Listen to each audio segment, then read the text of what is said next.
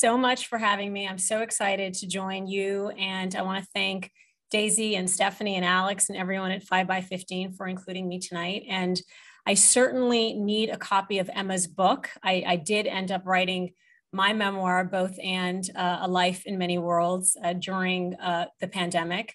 And it did turn out to be a bit of therapy and a little bit of detox too. So I'm looking forward to picking up a copy of her book, and I'm honored to be on the same panel as all these authors and creators who I really admire. So thank you for letting me participate. And for me, I have to say I've always believed my life has been a combination of fate, luck, and hard work. And for much of it, I really have been a refraction of somebody else's pronoun. They, as in my parents, she, as in my boss, Hillary Clinton, and he, as in who I was married to for many years, Anthony Weiner, who Rosie just mentioned. And I realized I was fine. I loved being invisible. I loved being the person behind the scenes. I've been in politics and public service in the United States, and I cringe as I use this number, for a quarter of a century, until I was forced off the treadmill in 2016 when Hillary lost the presidential election. And I liked being invisible. I liked doing my job and staying behind the scenes until I realized that while I remained silent, everyone else was telling my story. And most of those stories are actually inaccurate. And so I chose to sit down and write my own truth and reclaim my own history. I was raised by two academics. My father always encouraged me to study history, even though he always said, your eyes are at the front of your head for a reason. It's to look forward.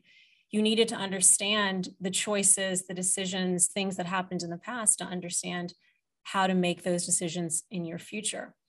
I'm the product of immigrant parents, an Indian father, a Pakistani mother, and really the testament in my life, the person whose legacy I really wrote this book to honor, was my grandmother, my 8-year-old grandmother in 1910 in India, who demanded to be educated, who demanded to go to school, living in a society and a community where girls did not do that.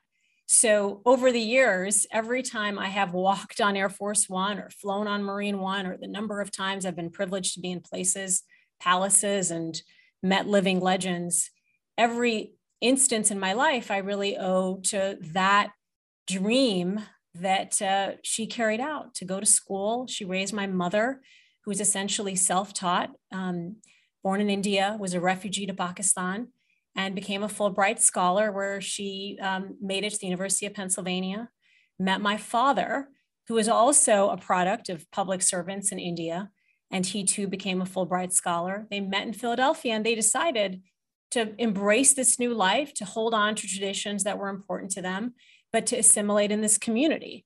And they did. They moved to Michigan, which is where I was born. And when I was 2, my father was diagnosed with renal failure. He was a political scientist teaching at the Western Michigan University, and my mother was a sociologist. And one of the first lines I wrote in my book was, my father was told he was dying. And so he went out and he lived. And 2 months later, they accepted a sabbatical to Saudi Arabia. And it was a choice between going to Italy and going to Saudi Arabia. And my mother actually tells me that they meant to go to Italy until my father received this diagnosis, and they thought the opportunity of showing us a part of the world and part of our faith and culture — I'm a Muslim American, as Rosie mentioned — was really important to them. And that is how I spent my childhood, growing up in Jeddah, living a very international life in the midst of an international community. We had a very strong community. My father always, we had lots of plants in our house, and my father always said that people are like plants, and a plant is only as good as its roots. And if you nourish those roots, if you take care of that soil, it doesn't matter, winter, storm, rain, that plant is going to be okay. And they inculcated that into us from a very young age. And every summer we would hop on a plane and we'd explore a new part of the world. We went to Asia and Europe and Africa, Middle East, obviously the United States and Canada, the UK, once or twice a year. And it gave us — my parents really wanted us to learn about the world, to respect other languages, cultures, people, and traditions.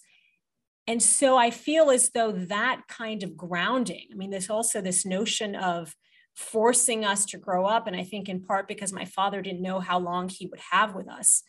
When I was 5, 6, 7, 8, I have memories of being sent out into the living room to greet our guests, or getting on the phone with the airlines to book our flights to Bangkok, doing things that I thought I was not old enough to do and that I was too scared to do. But I did it because he told me I could do it.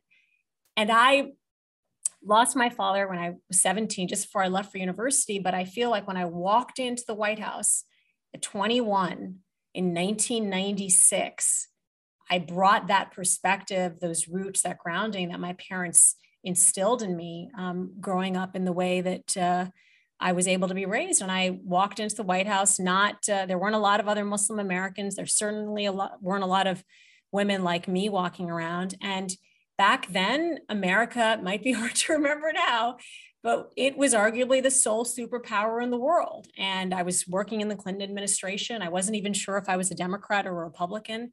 Actually, most of my family was Republican back then, but it felt like a cause. Here you had a president who was championing peace in the Middle East. He was overseeing a robust economy. There was a first lady who was traveling the world, championing women's rights as human rights. And I was taught 2 lessons when I walked into the White House. Number 1 was fail to plan, plan to fail. So everything about my life and work was doing it right, being perfect, doing the best. I wasn't the smartest. I wasn't the prettiest. I wasn't the best at what I did, but I was prepared to outwork everybody all the time. And so we had very much a sink or swim attitude. And I share many stories in the book about what it was like on my first trips, what I didn't know what I was doing when I had to go in to the president and first lady's bedroom to wake up the first lady because she was late for a trip and I didn't know how to do it. And it was basically a disaster. Or my very first trip to New York, when I flew on a helicopter with the president and first lady, and they were on Marine One, and I was on one of the staff helicopters, and my helicopter landed first, and I'm taking off all the luggage, then my helicopter takes off, and Marine One lands, and as Marine One lands, it lifts up Hillary's clothes and flings her entire hanging bag into the East River, and I have to run and find somebody to fish it out. Never told her the story until many years later. We did fish it out. We did manage to get it dry cleaned. So you did whatever it took. It was such an exciting, incredible place to be. And that translated into this incredible job in the Senate, which unfortunately coincided with 9/11 and the war on terror. And it changed those of us who are New Yorkers. It changed everything about the way we lived, the way we experienced the world, the way our lives and our inner lives and psychology were just shaken and shattered in a way that I think we just could never have anticipated. And then to be on this incredible 2008 presidential campaign when Hillary was the first woman to make history. I share the stories in the book of what that experience was like and what being in a world where there weren't a lot of men, how hard it was, how we didn't know how to deal with a lot of the sexism and misogyny. We just laughed, all of us, even those of us in the campaigns, when people commented on her clothes or her hair. Doesn't matter that she was one of the most qualified, people on the stage. It was just the price we thought we had to pay. And, Emma was talking earlier about the time that she grew up in the world. I was raised in the Clinton world of politics. And so that was the early 90s or the mid 90s, and it was the dawn of 24-hour cable news. And so every day we had a proactive message and we ignored the nonsense. If we were talking about healthcare, that's all we talked about every single day. And we ignored anything that wasn't that. In 2008, all of that was changing.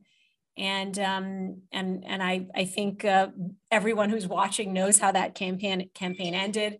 I was really proud to then join President Obama's administration to work at the State Department alongside Hillary, to go back out into the world, to go back to countries, many of which I had gone to as a child with my parents, but to go back representing my country, which to me was always a point of pride, and the incredible experiences and challenges and how to navigate our way in the world, to go into countries and places that were sovereign nations that felt sometimes a little put upon when the West would come in and tell them how they should live and act and form their governments.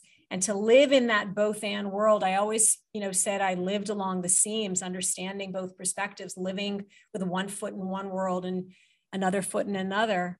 And then in the middle of all that, to meet the love of my life, to fall in love, to get married, and then to have to endure that heartbreak and betrayal on the national news here. I think for many years, the headlines in the United States about me were what is wrong with her and what is she thinking? And I chose to stay. I share a story in the book about waking up at Buckingham Palace.